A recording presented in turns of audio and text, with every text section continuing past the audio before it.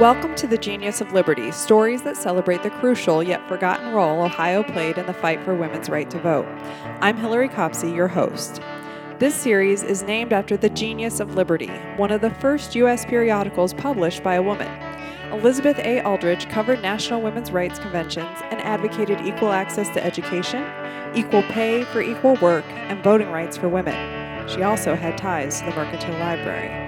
Catherine Durack writes and voices Genius of Liberty stories, and Chris Messick records and produces the series. Today's story is Woman versus the Indian. Anna Julia Cooper confronted racism in the women's suffrage movement in her seminal work of Black feminism, A Voice from the South, published in Xenia, Ohio, in 1892.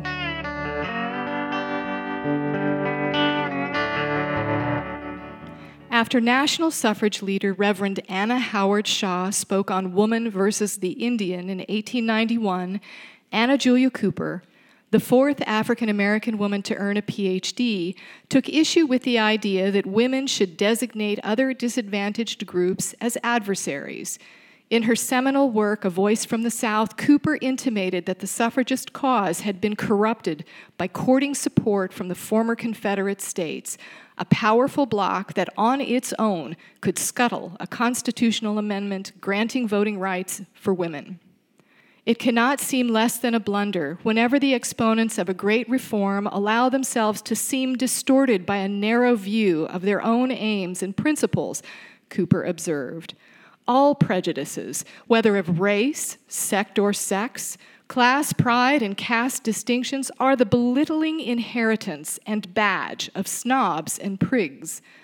The philosophic mind sees that its own rights are the rights of humanity, that in the universe of God nothing is trivial or mean, and the recognition it seeks is not through the survival of bullies, but through the universal application of the golden rule. The cause of freedom is the cause of humankind, the very birthright of humanity. Now, unless we are greatly mistaken, the woman's movement is essentially an embodiment, if its pioneers could only realize it, of universal good. It is not the intelligent woman versus the ignorant woman, nor the white woman versus the black, the brown, and the red.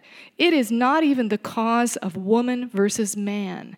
Nay, 'tis woman's strongest vindication for speaking that the world needs to hear her voice. Hers is every interest that has lacked an interpreter and a defender.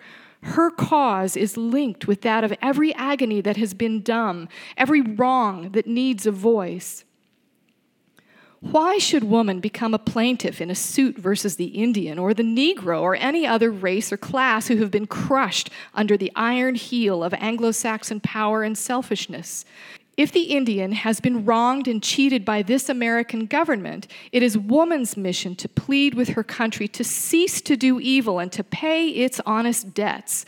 If the Negro has been deceitfully cajoled or inhumanly cuffed, let it be woman's mission to plead that he be met as a man and honestly given half the road.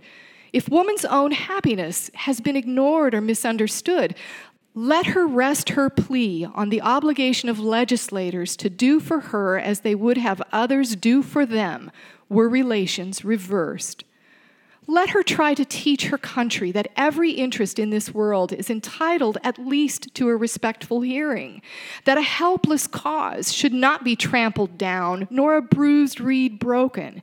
And when race, color, sex, and condition are realized as not obscuring the inalienable title to life, liberty, and the pursuit of happiness, then is mastered the science of politeness, the art of courteous contact, the backbone and marrow of all religion.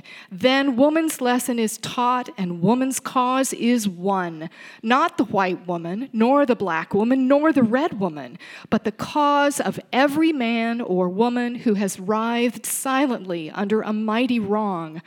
Her wrongs are thus indissolubly linked with all undefended woe. All helpless suffering and the plenitude of her rights will mean the final triumph of right over might.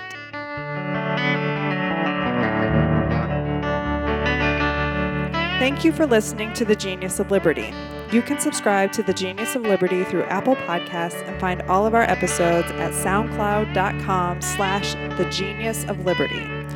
Our theme music is Battle Hymn of the Republic Medley by Marissa Anderson, originally recorded live on WFMU and used with permission. Genius of Liberty stories come to you from Cincinnati's Mercantile Library. You belong here.